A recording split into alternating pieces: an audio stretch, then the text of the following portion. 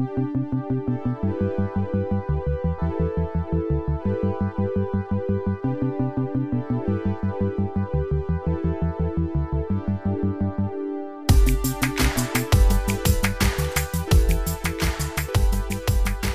to the Shoal Weekly Podcast, where we talk about all things film, TV, and popular culture. I'm Joe, and joining me as always is Charlie.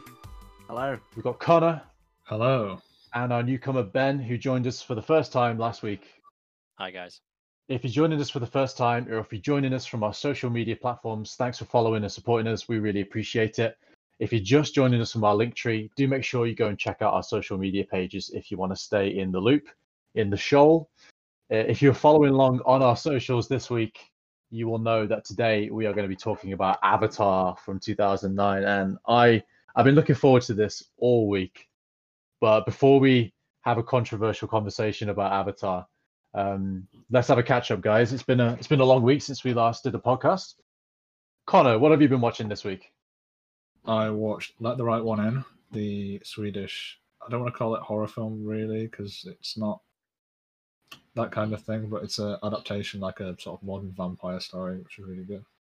I watched A Simple Plan, which is Sam Raimi thriller, which was just like a solid thriller. And I watched Beautiful Boy and Soul on the same day, and that just destroyed me emotionally. But they are both incredible films, so I would say absolutely watch those. I think Beautiful Boy is on iPlayer still, because I always forget to check iPlayer, and all four, they have really good films on that rotate a lot, so... I believe it was an Amazon Prime original, so I think it's on there if iPlayer runs out. Yeah, it'll probably be on there, won't it, forever if it's an Amazon one, yeah. But that was my view, and it was a solid week of stuff, I'd say. I haven't seen Soul yet. Soul's been making its rounds. Yeah, I was a little bit worried it would fall too close to Inside Out, but it really doesn't. It doesn't sort of. It's not similar in any way, really. It's a really, really good film. Ben, what have you been watching this week? Bit of a boring week for me, I'm afraid. I just continued binging Discovery of Witches, season 2. So that's really good. Like last week, I recommend it. And yeah, it's just really good stuff. You've been really trying to plug it. I am. I thought I'd just bring it back for a second week just to make sure that if somebody forgot about it, this is a reminder to go watch it. Every day this week, you've been messaging me saying, "Joe, have you started Discovery of Witches yet?" And I've just ignored it.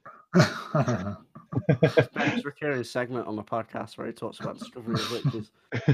I'll make sure that I don't watch the final episode before next week so I can plug it again. And Charlie, what obscure thing have you watched this week that no one's heard of? Yeah, pretty much. It's called Meshes of the Afternoon, and it's this weird, like, avant-garde, pre-war, weird-ass dream thing where she, like, meets her, like, demons and stuff within her, like, dreams, and it keeps recurring, and it's very weird, but definitely worth a watch. Meant to have, like, a deep meaning, but I can't really see it. It's just pretty cool. Where can we watch it? It's on Mubi, actually. All right, cool. Yeah. Mubi, an underrated streaming service. Yeah, get on it. Especially if you're a university student, you get it for free. What about you, Joe? What have you been watching? No films. Well, kind of a film, but I actually got myself a week's trial to Broadway HD. It's only available in America, so I was using a VPN to get it. But I know I really wanted to watch a particular musical with my girlfriend, but we actually ended up watching Miss Saigon, the one that was recorded in 2014 on the West End, and I've only ever heard a few songs at drama school, but we watched the full thing, and it was fantastic. I didn't know it was based on Madame Butterfly. It's the famous Italian opera. It was really good. It was very difficult in places. I can see why it was very controversial when it was on Broadway in the 80s, because it was a lot of white actors playing people of color. But thankfully, this version from 2014 had some amazing Asian actors and actresses. I think the lead girl was 17 when she did it, and she was just phenomenal. So if you're a fan of musicals, or even if you're just a fan of films set in the Vietnam War, it's fantastic. If you don't know what it's about, it's essentially there was a lot of men who made a lot of money from women. Basically, they were pimps, and they made a lot of money out of the American GIs while they were stationed before the fall of Saigon. And every night they would host a contest to find the best prostitute, and that was the Miss Saigon contest. So it's quite heavy at the start, quite misogynistic and quite racist, but it's a wonderful, beautiful story. It's quite romantic, so I recommend it. Unfortunately, you can only find it on that Broadway HD, or you can buy yourself a DVD of it from somewhere, eBay, Amazon. Bit of a slow week for us all, I think. Then we haven't watched too much. I think Connor's watched the most out of all of us. Does that mean I win? What do I win? You win the first round in the next section, which is Charlie's. No, no, you get to go first with Charlie's Letterboxd ratings. Oh man, okay, that sounds like. Is that? You sound punishment? so excited, Connor. No, go on. I genuinely do really like the segment, so let's go. So I thought I'd switch things up a bit, and I've got a different question for each of you. So go on, we'll start with Connor, seeing as you won that round. I was only joking about winning that. I don't want people to really think I'm that much of an egotist. Well, go on. How many different countries have you watched films from? Like you've logged on Letterboxd? Like all time, or Yeah. how many different countries? Yeah. I'm just gonna guess at like 19, because as much as I try and like watch, non-English films, I think I still watch a lot of like American and British films. I'm gonna say 19. It's 37. 37. Yeah, So, which is pretty mad. And aside from the US, what country do you reckon you've logged the most films from? is it just Britain, or is it more? Japan. Japan's a good shout. I thought it would have been Japan. Is it just Britain? Yeah, it's UK. You were talking so much about Studio Ghibli films over Yeah. the past week, and I thought it would be that. Japan. I'm just a poser, obviously. Japan must be up there, though, surely. But yeah. Yeah, I should have got the number, but I Mhm. didn't. I'm an awful statistician. Joe, thought this would be interesting. Can you name all the films you've rated 5 stars? Oh, I'll give you okay. a hint. It's 15. It's 15. Okay, let's do this. This is really also putting me in the spotlight. People are going to judge my ratings very seriously. Okay, well, let's start with my favorite films that I know I've rated 5 stars. The Dark Knight, Yeah. Drive, Arrival, Yeah. Prisoners, Yeah. Minions. 5. The Muppets Christmas Carol. No, I'm only joking. One eternity later. Two left. If Revenge of the Sith isn't one of these. Oh, The Empire Strikes Back. Thanks, Ben. Yeah. The Empire Strikes Back. There's 2 more. And two more after The Yeah, Empire yeah, Strikes Back. Okay. Let me think. None of the Marvel films. I know they're like 4 stars, some of them. Man. Oh, 2 left. Come on. It's Meet the Fockers and Cars 2. Yeah, Transformers 1 and 2. Oh, you've got it. You've Banging aced films. it there. No, I'm afraid I'm going to have to give up at 13. No, it's Your Name. Ah. and Perks of Being a Wallflower. Of course. Yeah, Well, I did pretty good. you did. I very wouldn't. good. I wouldn't know all mine. Like that is mental. And Ben, I thought a good lead-in to our main topic of discussion. Who rated Avatar the highest out of me, Joe, and Connor? Joe. Just purely because you two have said you didn't like it more so. Well, so Connor hasn't even rated it. He thinks it's that awful. And me and Joe both rated it 3.5. It's Oh, a trick question. It is a trick question. Can't We believe got that. you. Got him. well, I mean, we've had a pretty quiet week in terms of films that we've watched, but it hasn't been a quiet week for the film industry. We had the Golden Globes get announced, and also we lost Christopher Plummer, an amazing actor. If you didn't know, he made a name for himself in The Sound of Music very, very long time ago. And then more recently, he replaced Kevin Spacey in that film All the Money in the World, which was a good move, I think. Yeah. And then he was in a fantastic film from 2 years ago now, Knives Out. If you haven't seen that, go and check that out. It's currently on Amazon Prime. Knives Out is a fantastic film. So yeah, Christopher Plummer, may he rest in peace. An amazing contribution to the film industry. Yeah. And then obviously the Golden Globes, as I mentioned. Chaz, why don't you talk us through some of the Golden Globe nominations, because you've been more in the loop with the awards season than we have. Yeah, it's been a weird one for the Golden Globes, because looking at the nominations, especially for Best Picture or whatever they call it, there's a few that, like The Five Bloods wasn't nominated, which I think probably should have been. Mank was nominated, which it's not Fincher's Best Picture, and I think that's just sort of the industry sort of patting themselves on the back, saying, "Look at us, we've done a good job." Mhm. And of course, Michaela Cole, who did I May Destroy You, Chewing Gum, and she was in Black Mirror, the Star Trek spoof one. Yes. Wasn't even nominated for the TV award. Apparently, I've not seen I May Destroy You, but it's meant to be amazing.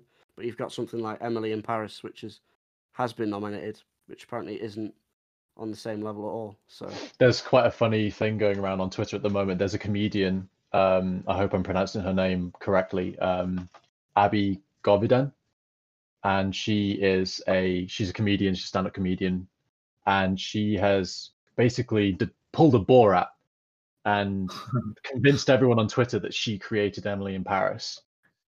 And it's absolutely fantastic. It's now in her bio. She managed to get it onto Wikipedia for a little bit as well. And basically, as soon as she had convinced everyone that she was the creator of Emily in Paris, she then went on this Twitter rampage saying how bad the show was, like she was dissing her own creation, to the point where the BBC bought it and got in contact with her to talk about it.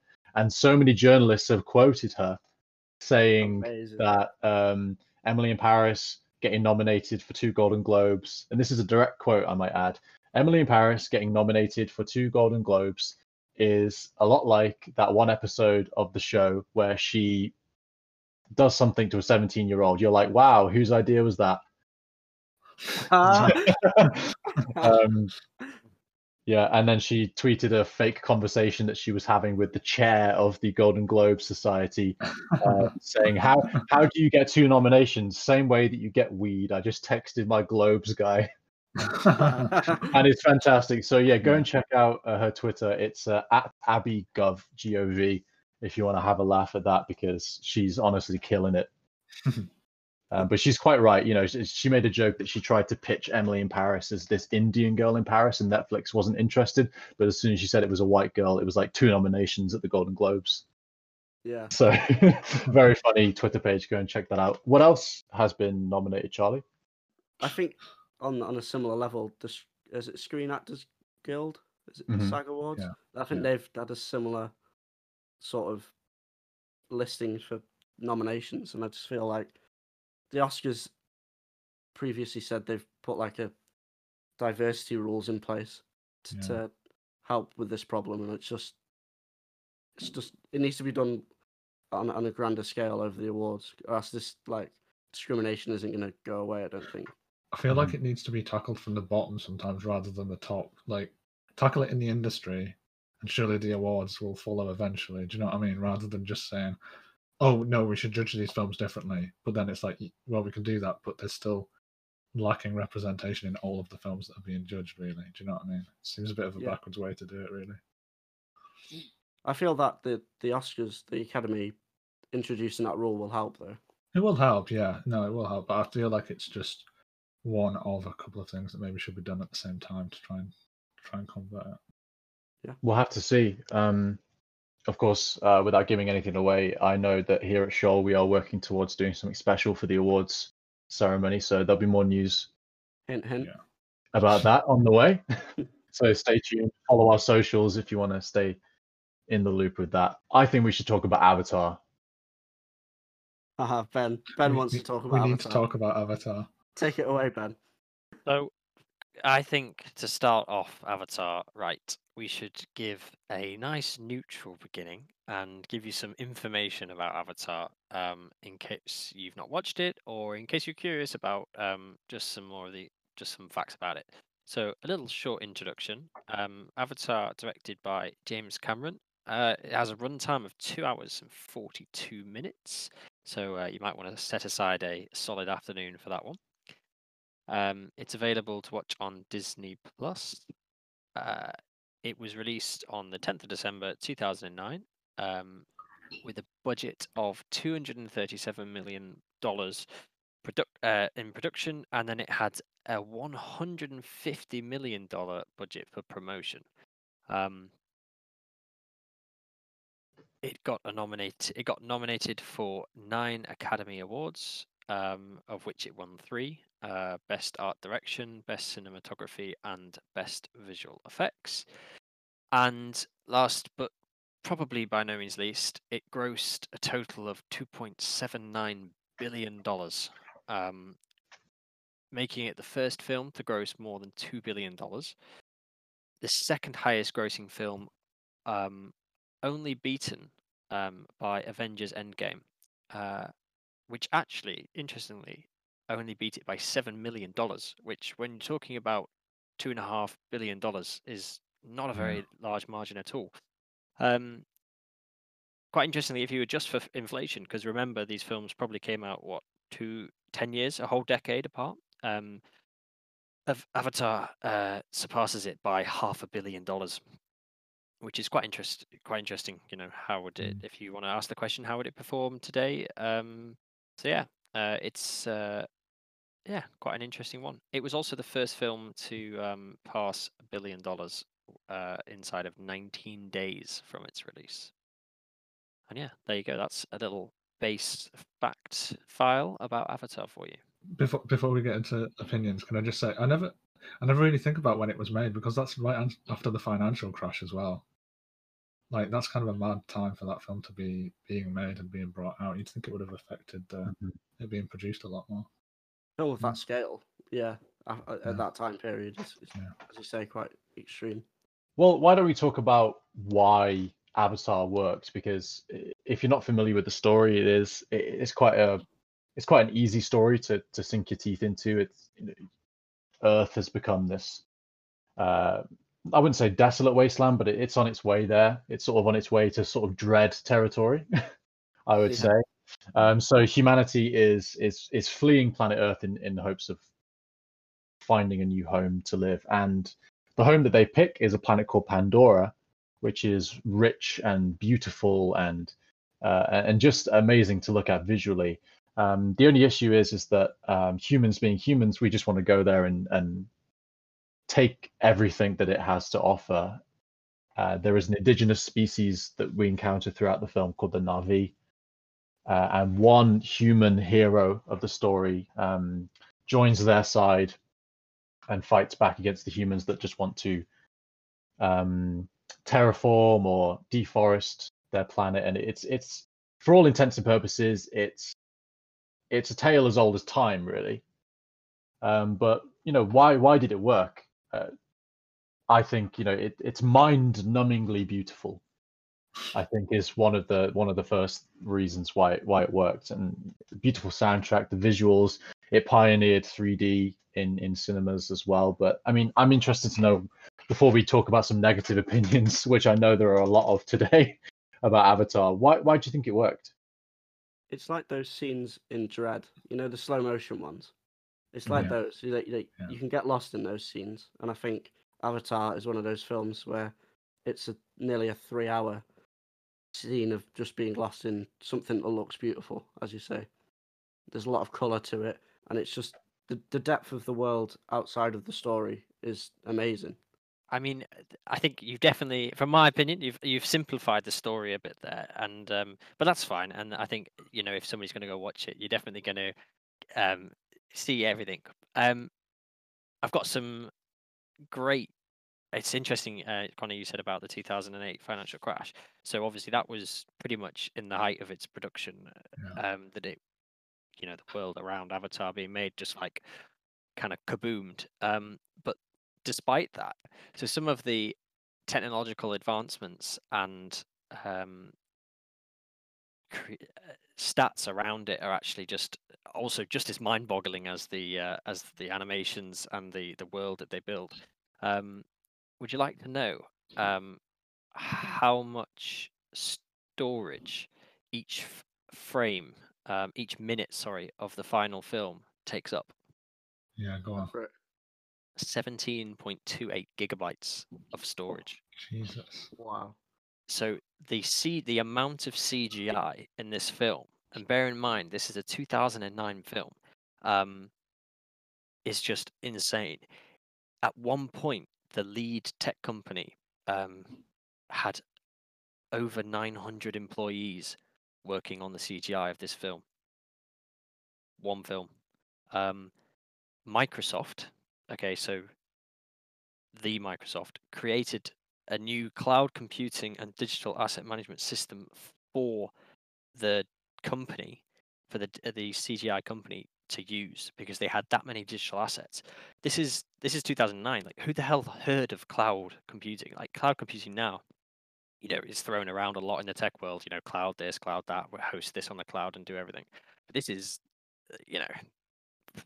12 years ago now. It's kind of pretty bonkers to think about how much they did for it. And my last tech stack about the CGI is: would you like to know on what computer they did all of this rendering and all of this processing? Please don't say it was a MacBook. It was not a MacBook. I'm not entirely sure a MacBook this large exists. It was done on a 10,000 square foot server farm, which is almost a kilometer squared. It had 35,000 processor cores with 104 terabytes of RAM. The render farm currently occupies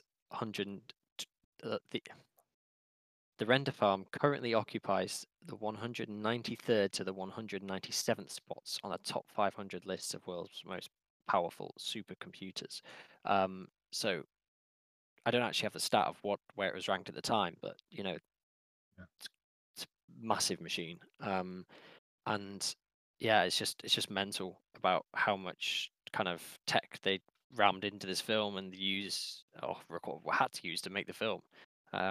I'm sure by the kind of standards of today's films, Avengers and later CGI heavy films, it probably doesn't seem that shocking. But at the time, I mean, can't think of another film. And it created the benchmark. That has so much CGI and so much tech into it, which for me makes it just special as well. So what Ben's saying for the less nerdy people listening to the podcast is the CGI holds up. It does indeed. Yeah. It does indeed. No, I don't think you can deny the impact it had in terms of film technology. Like, it absolutely made a big impact there, and a positive impact too. It's not like I wouldn't say any of that was negative. I don't think you could argue that. Did any of you see it in cinema with in 3D? Because I didn't. Yeah. I think maybe that's why I don't appreciate it as much. But so was it amazing in 3D when you saw it? It was the first sort of non-gimmicky 3D thing I'd ever seen. So before then, the only 3D film I'd seen was something like Spy Kids 3D, and you got the DVD with the blue and red glasses. But this was special. You walked into the auditorium, you were handed a pair of these really big, you had these really big black glasses, and that was exciting in itself. And then there was a big announcement that told you to put your glasses on at this point, and then you had a few 3D trailers, and then it went straight into the film, and it was magical. And interestingly, and I think this leads on to why, in retrospect, the film isn't as great as we remember it, is that putting those 3D glasses on was kind of like pulling a veil across, in that there was so much spectacle going on with the amount of tech that was involved in making the film, and then the promotional material, the push for 3D in cinemas. There was so much going on, it was almost like an assault on your senses. And then to sit there for 2 hours and 45 minutes and witness all of that breathtaking photorealistic CGI, it really did something to your brain. And I remember coming out of the cinema, I was only 12 years old, and I remember feeling quite depressed that I had to leave such a beautiful world and to leave it behind. So I think there was something magical about its release, and I think it did so well and grossed that amount of money because it was such a careful timing, it was word of mouth, and it was also spectacle. And seldom do you get all three of those things at the same time for a film. So it'll be interesting to see if that same kind of spectacle can apply to the sequels, but we'll talk about that later. But yeah, in answer to your question, Chaz, it was something new and fresh and really mind-blowing. So my question then is, with all these new technologies and it pioneering the use of or the extensive use of IMAX and 3D, is it enough with that on its own to make it a modern classic? I know Ben's answer is yes, but I think it is, because aside, I know in your opinion it's quite an easy storyline, and I suppose it is. It's quite an easy storyline. They go to another planet. The humans want to take a resource. The indigenous population has to have. There's a cost to that, and I think, yeah, I definitely would put it in that. And I think the surrounding elements of all the tech that they use to build it, like, one of the other things I found out about this film, which was just mad, is that James Cameron wrote the original kind of not script, but kind of the original document on the idea of it and what he wanted it to look like, his vision. He wrote that in 1994. Like, that's before any of us were alive. I mean, that's just mad. Like, to me, it's like he's taken this vision and it's taken him 15 years to put this together in a way that he was happy for it to be released. And I think it's just such a monumental film, and it's so huge in so many different ways that, for me, I think it definitely makes it onto a modern classic. And I think even if you took away some of it, the fact that it made so much money, the fact it was so popular, it was so massive, I think definitely puts it in history for that alone. But yeah, as a classic, I would definitely put it up there. Joe, I know you have maybe an opposing opinion on that. Well, no, I actually would agree, and I think that what we can all take away from this part of the conversation is that Avatar delivered such a huge impact for the film industry. And I'm talking, pioneering new technologies. I know that it provided so many jobs. It also really propelled cinemas, and it also paved the way for a lot of other spectacle films that also benefited the film industry in the same kind of ways. And I'm obviously kind of talking about the Marvel Cinematic Universe at that point. Yeah. And so I think for all intents and purposes, Avatar is an incredibly successful film. But if I might offer an opinion, I think that Avatar is the most successful bad movie. And I mean, if you don't mind, here's why I think why. So I've noticed an issue that James Cameron has, and I've called this the James Cameron problem. So James Cameron is obviously very focused on spectacle, and he likes to make things as noisy and as big as he can on a surface level. But if you manage to sort of shield your eyes from that really blinding surface of his films, James Cameron's obsessed with one thing in most of his films, and that is his obsession between the struggle between rich and poor, whether that's in one way or another, whether it's white supremacists and natives, or whether it's yuppies and so you look at Aliens, you look at Terminator, you look at Titanic, class struggle in Titanic. He's obsessed with that. And my argument, one thing I would love to ask James Cameron, if I ever got the chance to, would be, if you want to make films about those issues, why disguise them as sci-fi? Because it seems to me like James Cameron wants to bring awareness to serious issues like capitalism and like foreign powers and military powers occupying foreign lands and native lands. He wants to bring awareness to these issues, but he's it's like he's scared to commit to doing it fully. And he's been doing this since the 1980s, and it's boring. He did it with aliens. That's a military force going into the territory of the aliens, and the aliens are using their own environment to their advantage. And if that's not some kind of allegory for the Vietnam War, I don't know what is. And then you look at Titanic, and that's class struggle disguised as a soppy romance. And then you look at Avatar, and I think, to sum it up, Avatar is pretty much Dances with Wolves, Last of the Mohicans, The Last Samurai, Pocahontas, Madame Butterfly, Miss Saigon in space. It's a story that I've seen so many times before, and I mean, for one thing, I think the Na'vi are quite emotionally manipulative for the audience because they're visually similar to us. So they're imposing human identity.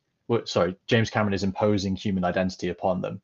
And the romantic relationship between the main character Jake and the main Na'vi girl Natiri, it doesn't come across as weird or uncomfortable because of the existence of the avatars in the film. So all sort of native aspects of the Na'vi are completely stripped away by the existence of the Avatar program. Because, God forbid that it was a transracial relationship. James Cameron's making them the same race so that it's not uncomfortable and weird for people to watch. And that's wrong. Imagine if the story was set on Earth and it was some white dude was asked by the military to paint himself to infiltrate a tribe, and then he falls in love with one of them. It would be incredibly wrong. But I guess because it's sci-fi, it's okay. So what I would recommend to anyone who wants to watch a film that's similar to Avatar but actually succeeds in what Avatar wanted to do, watch District 9. That's an incredible film about one guy allying himself with aliens or natives or a different race of people, and it's not sort of like this kind of white savior of an indigenous species, because what a surprise, the main character's a white savior of an indigenous species. And but I guess it's okay because he's disabled and he's in a wheelchair. I take massive issue with that, and then that's my main issue. But there's also just lots of really silly things in the film. Unobtainium, the main material that they go after. Why call it unobtainium? The one thing that really annoyed me is that the robot carries the gun. Why wouldn't you just put a gun inside the mech? Yeah, that stuck out to me. Yeah, I hate that. Yeah. Well, hang on. So, first of all, right, the mech. The reason why the robot carries the mech is because have you seen the size of the guns on like the dollies they wheel around? It's like 10 feet long. But why wouldn't you just build the gun into the robot thing? Why carry it? Because what they're trying to say is it's human operated. I mean, there's quite a lot of things we can go off into it. What I want to do is I want to offer my opinion to Joe's like the kind of opinion on the underlying storyline. So I mean, I'm not going to speak for James Cameron's other films, and we're just talking about Avatar here. But for me, I didn't think. I think sometimes, and my opinion is sometimes that the underlying nature of the film can be kind of twisted into whichever narrative somebody wants to make it. I mean, I'm not saying, Joe, that you're twisting it. I would definitely concede to you on a few of those points. But what I want to stress is, from my perspective, I'm watching this film and I'm looking at different kind of morals and different underlying themes that I kind of am spotting, identifying, and that's kind of why I enjoyed the film so much. I'm not necessarily looking at it as, oh, here's a white guy going to save another population. For me, you said you kind of drew the kind of attention to that racial, like it's a white guy going into a different race. Well, I think first of all, you need to remember that this is a completely different species. In the film, we're watching this sci-fi genre. You've got the ability to bring new species in. You can't have a cross-species relationship because they're not compatible. So obviously, there's a huge backstory about like why the Avatar program. So if you've not watched the film, basically they create fake Na'vi that a human brain can like kind of like go into through this kind of bridge, so it's not a permanent thing; it's temporary, which is why the disabled main character is able to essentially get this new body with legs, well, like functioning legs, which is quite they draw quite a lot of attention to that. And I think for me, what I see as that kind of underlying thing is you've got a person who was part of the human system. He was a soldier. He basically got blown up and lost his like kind of lost the ability to use his legs, and he's given this new lease of life. And in partaking in this life, essentially he spends a huge amount of time essentially learning what the Na'vi are and who they are, and as a cultural kind of difference of how they differ. And he pretty much he falls head over heels in love with that, and he identifies with that more than the human environment that he's surrounded by, which is this kind of greedy corporate. It's quite anti-American, I think. And James Cameron he did quite a few interviews about how it was kind of drawing parallels from the Iraq War. And basically, like, the Americans are used to throwing missiles at people. And I think what he was trying to do was, and I would cede you the point here, Joe, that he did make the Na'vi, the native population, you instantly as the viewer became sympathetic to them, because they were kind of being crushed. And to be honest, they are. And I think there's definitely other levels to the message, but I don't think it's fair to go as far to say, this is a racial issue and that it's a white guy saving some people. And I think what it is it's culturally, you look at it and you think this is a culture that is intuitive, it is connected to their planet. And I think that's just a symbol for, they're living in, trying to just live in harmony. It's like this idealistic society. And here the humans are going after literally going after the ore in the ground, which was like 20 million a pop or something, whatever they were touting in the film. And I think, yeah, you could go as far, like you said, you could go and say, well, why is it a white guy? Why is it just this native population? But for me, I just think it's more morally, like, it's just about being different and like kind of not being this greedy, just bombing everyone that gets in your way and just kind of connecting with that culture. So that's my counter opinion to that. But yeah. You make a lot of great points, and I think it all comes down to how much you want to suspend your disbelief as a spectator. And for me, I can watch Avatar and suspend my disbelief and agree with all of the points that you're making. But then I can also watch Avatar and think that I've seen this film done so many times before. I've seen the story of some war veteran going to live with some indigenous species or some clan or tribe and save them from white oppression.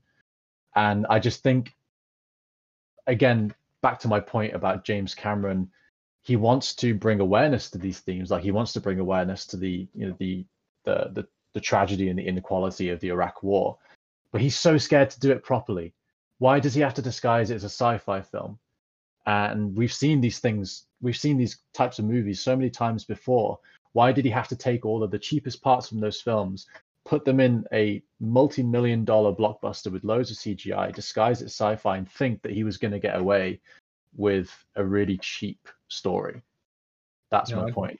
I'd say that, sort of talking about condemning the kind of Bush era foreign policy, but it inadvertently feeds into some of the American foreign policy, which is always, we can go and save this other country because we should be the people to do it, kind of thing, and causing more harm than good, really. Like, why I think it is just that white savior thing, and I just always find that really uncomfortable. Mhm. Yeah, the plot is just really derivative, and that just always does my head in because it's all of those films.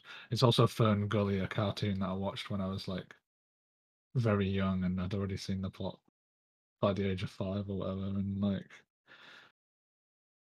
it just feels like a really shallow film for a lot of reasons. Like the Avatar, people, yeah, visually it's amazing, and the world visually is mostly amazing, but like, why make the species so humanoid? Why not push the boat out a bit and just sort of have more of an interesting character design or world design? Everything's still kind of something on Earth turned a little bit alien. You know what I mean? Like, here's a tree, but it has glowing bits, or here's something that's a bit like a lizard, but it also flies. And it was just, even that just felt like really derivative for me. I just couldn't get on board with a lot of that.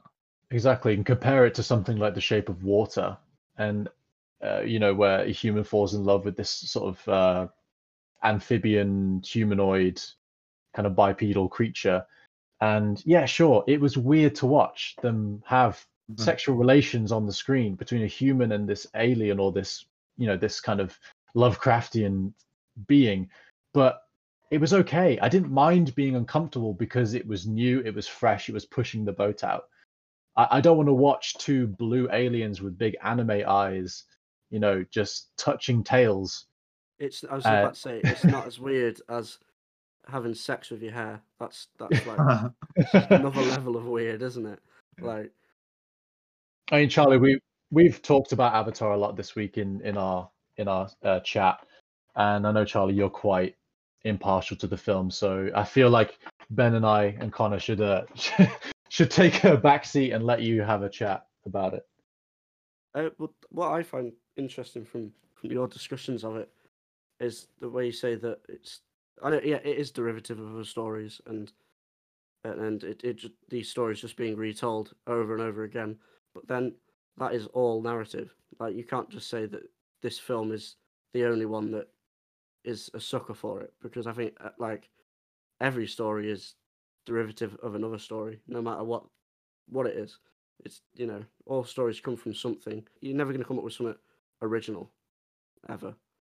I know that's very off topic for Avatar, but that's a great point. No, it's a great point, and I think maybe that's, when I think of James Cameron, in where he is in his career at the moment, it's kind of similar to George Lucas. George Lucas back in the 70s created something so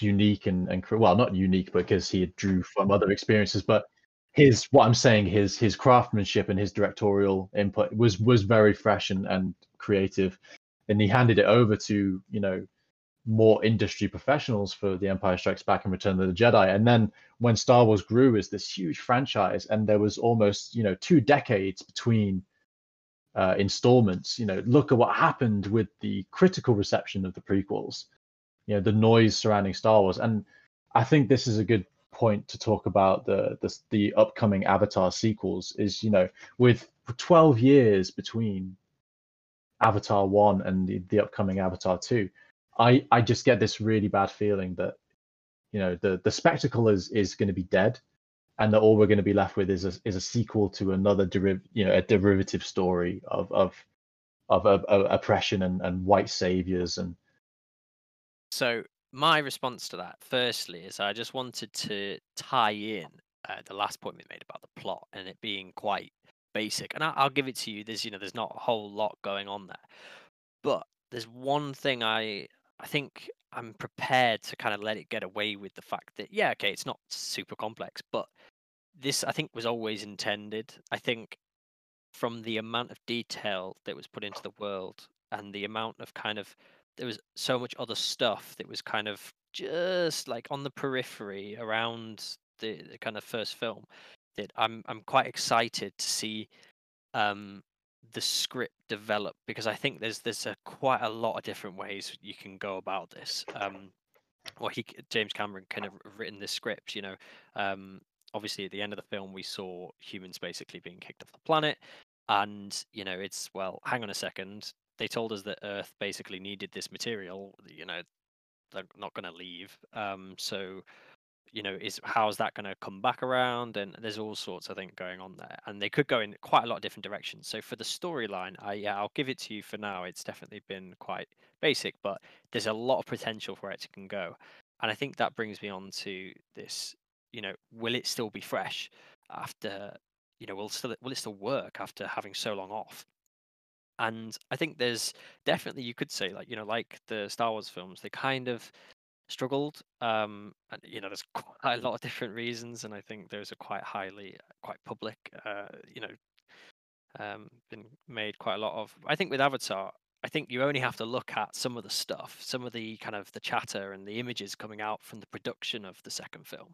The one thing that drew me in was I just saw this headline one day. It was like Kate Blanchett talking about how she learned to freedive. So it's not really a spoiler because they've not really talked about it too much. But basically, Avatar 2 is set on the coast. So the original film set in the like kind of right in the rainforest, and we're going to get this kind of we're almost going to get a whole new world of Avatar, like, but on the same planet, and I'm really excited for that. And one of the reasons why it's taken so long, is again like the first film, James Cameron he's literally had to design, build, and create the facilities to film this, to film the film how he wanted to. So there's been huge progression on underwater filming because there's a huge amount of scenes that are done underwater in this film. So when you say is it still gonna, is the spectacle still gonna be there? I think it's gonna be, for me, it's gonna be epic just to see how he keeps it fresh, because I think he's definitely identified that. I mean, I only asked that question because Avatar 2 is going to be in the realm of, the Disney empire of films, in which, spectacle it works still ish, but I think, after, post Avengers Endgame, I think how excited am I going to be to return to Pandora? And is this, it's great that James Cameron is inventing all of these new things and once again providing the film industry with pioneering technologies, job opportunities, and all of that. But on some level, I fear that that's just James Cameron doing his James Cameron thing, and once again pulling the veil over our eyes and giving us not one but 4 more Avatar films that are going to be 3 hours long each, in which it's going to be another derivative story sprinkled with a bit of fairy dust. So yeah, I'm worried for him. But one positive thing that I will say, because I feel like I've been quite negative about James Cameron, is that James Cameron is the king of sequels. He is very, very good at sequels. And you look at Terminator 2, look at Aliens. He is very good at mixing things up. He turned Alien from a haunted house horror film in space into this, guerrilla warfare bug hunt. And then he turned Terminator from this indie sci-fi kind of Mad Max Hitman kind of vibe into this really deep sci-fi story about family and the future and destiny. And so he's very good at developing on his ideas. I just hope he doesn't get lost in all of that spectacle and all this new technology, because he's delayed it so much because he wanted the technology to be there. And that's exactly why George Lucas didn't do the prequel trilogy in the 80s. And look what happened, Yeah, I can't see the fact. When I heard that there was a sequel, I was already like, really, does Avatar need a sequel? And then I thought there were only going to be 2 more films after it. And did you just say there's going to be 3 more films? 4. So there's going to no, sorry, 3 after the sequel. Yeah, so there's going to be Avatar 5 in total. That's just insane to me. I just don't know how. I mean, Avatar 2 could completely surprise me and change this opinion, but I just really don't know I don't know what they're gonna get out of this world. Do you know what I mean? I just don't. They're either gonna do another sort of derivative story that's not gonna be that interesting, or they're not gonna push the boat out and try anything too weird, because then what does that mean for the next 2 films that they already know they have to, they're locked into making? I just can't see it being anything too interesting. And Avatar is already, it's no longer a story anymore. It's a franchise. Yeah. So they're going to be doing things for the sake of the franchise, like Star Wars has been criticized of doing. It's no longer, like I said, it's no longer a story. So I don't know, are they going to be doing things for the sake of are they going to be doing things for our benefit, or are they going to be doing things for making money? And my money, ironically, is on them doing it to make money. Yeah, this is what I'd say as well. Mm-hmm. Who, like, apart from us right now, who really is still talking about Avatar? Like, what is its lasting pop cultural impact? Other than the film technology that it pioneered, yes, absolutely, it definitely pioneered those things. But in terms of like in the pop culture consciousness, I just don't think it was there. And like, I feel like it's going to do this franchise thing, and then it's going to try and turn into this transmedia thing, like Marvel already is with all the other thing. Like, not just merchandise. I feel that Marvel, obviously they come from the comic books, but they try and tell the story throughout all these different media, which I think is a good thing of these franchises. I think that's interesting. I like to see where that goes. But I feel like is Avatar gonna have to do that kind of thing to stay relevant? And is it gonna do it well? Or is it just gonna feel like cash grab tie-in things to the film and stuff? Like I feel like there could have been a great Avatar video game, but there was just a movie tie-in game that I don't even really know anything about. Do you know what I mean? It's such a strange case, and they're putting a lot of their eggs. They're putting a lot of eggs in one basket in the sense that Avatar never grew from the first film into a franchise. They have thrusted franchise upon it already by they basically said, okay, Avatar did really, really well in 2009.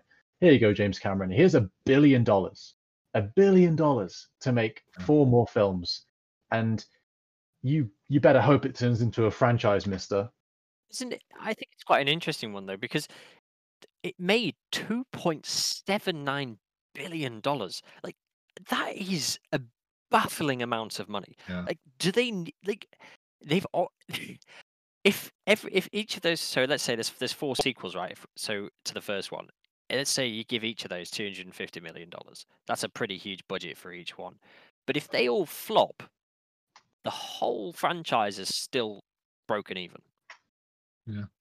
In fact, No. not even broken even. They've made profit, because you can bet that $1 billion of profit, out of the $2 billion profit, you knock off 500 million for the costs and paying whoever, and then boom, half of that there's for the next few films, and then the other $1 billion will split it between, I don't know, what was it, probably like 40 people or something, So I don't know. I know, I know, and I think franchising is kind of like double-edged sword at the minute. And you see some franchises that have been hugely successful and some that haven't. And yeah, there's definitely reservations. Side note, the video game was amazing. Played that, loved it. Absolutely okay. amazing, awesome. Of course it was. It was actually very good. It was Ubisoft, so it's they know what they're doing. They've made some great games. It's a very open world. Which again, for 2009, it was a very beautiful game, open world and everything. Ticked a load of the boxes. Separate issue. Yeah, I think some of the prejudice maybe against it is obviously so far they're all untitled. So it's Avatar 2, Avatar 3, Avatar 4, Avatar 5.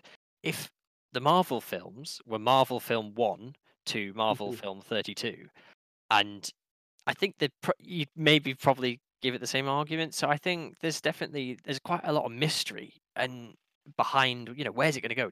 We have no idea. It's the fact that there's so long in between films. We've not even got a sequel yet to kind of see how it's going to develop. And I think there definitely could be some adaptation to the times, obviously. Production, like actual filming production, although this film has been in production, pre-production for so long, they actually only filmed it, I think, in 2018, 2019, some of it was done. So actually, there's, the script and the acting and the storyline, that could all be so much more advanced and so much more current that we look back at it 12 years ago, well, that was pretty boring, didn't really do anything special. Not gonna lie, I can't think of any other film from 2009 where I thought, wow, holy crap, that was an insane. Inglourious Bastards. Inception. Oh, it was 2010, but I don't know. It's difficult. It's difficult to kind of judge it, prejudge them. And the other thing, my final point on it is not really necessarily on Avatar, but I can't really think of a film which has had the level of technical detail and brilliance that Avatar visually gives us that has a storyline to match. Like, I'm trying to think all the films where I'm like, wow, that story is so in depth and so nuanced and everything. Doesn't have the kind of the opposite. So is there like this holy grail almost of films that does best of both? And is it possible? Did Avatar compromise itself by going so full out on this visual effects that the story and that kind of the theatrical side and the cinephile in you, Joe, that really wants that to be such an amazing script and story, like was that compromised, and is it possible to have both?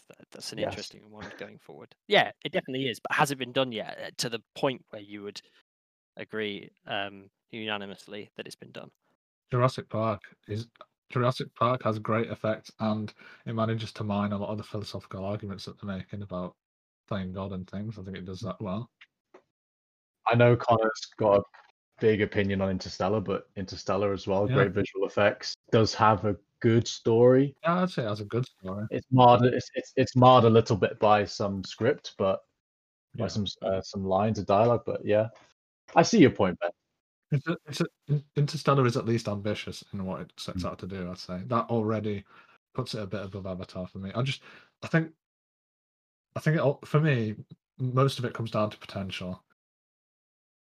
Avatar had potential to be not only game changing in the technology, but it really could have answered more of the questions it set out to talk about and things. Like the main character is like, I don't want to say cured because that's not the right word, but he's he's able-bodied again. It's not really like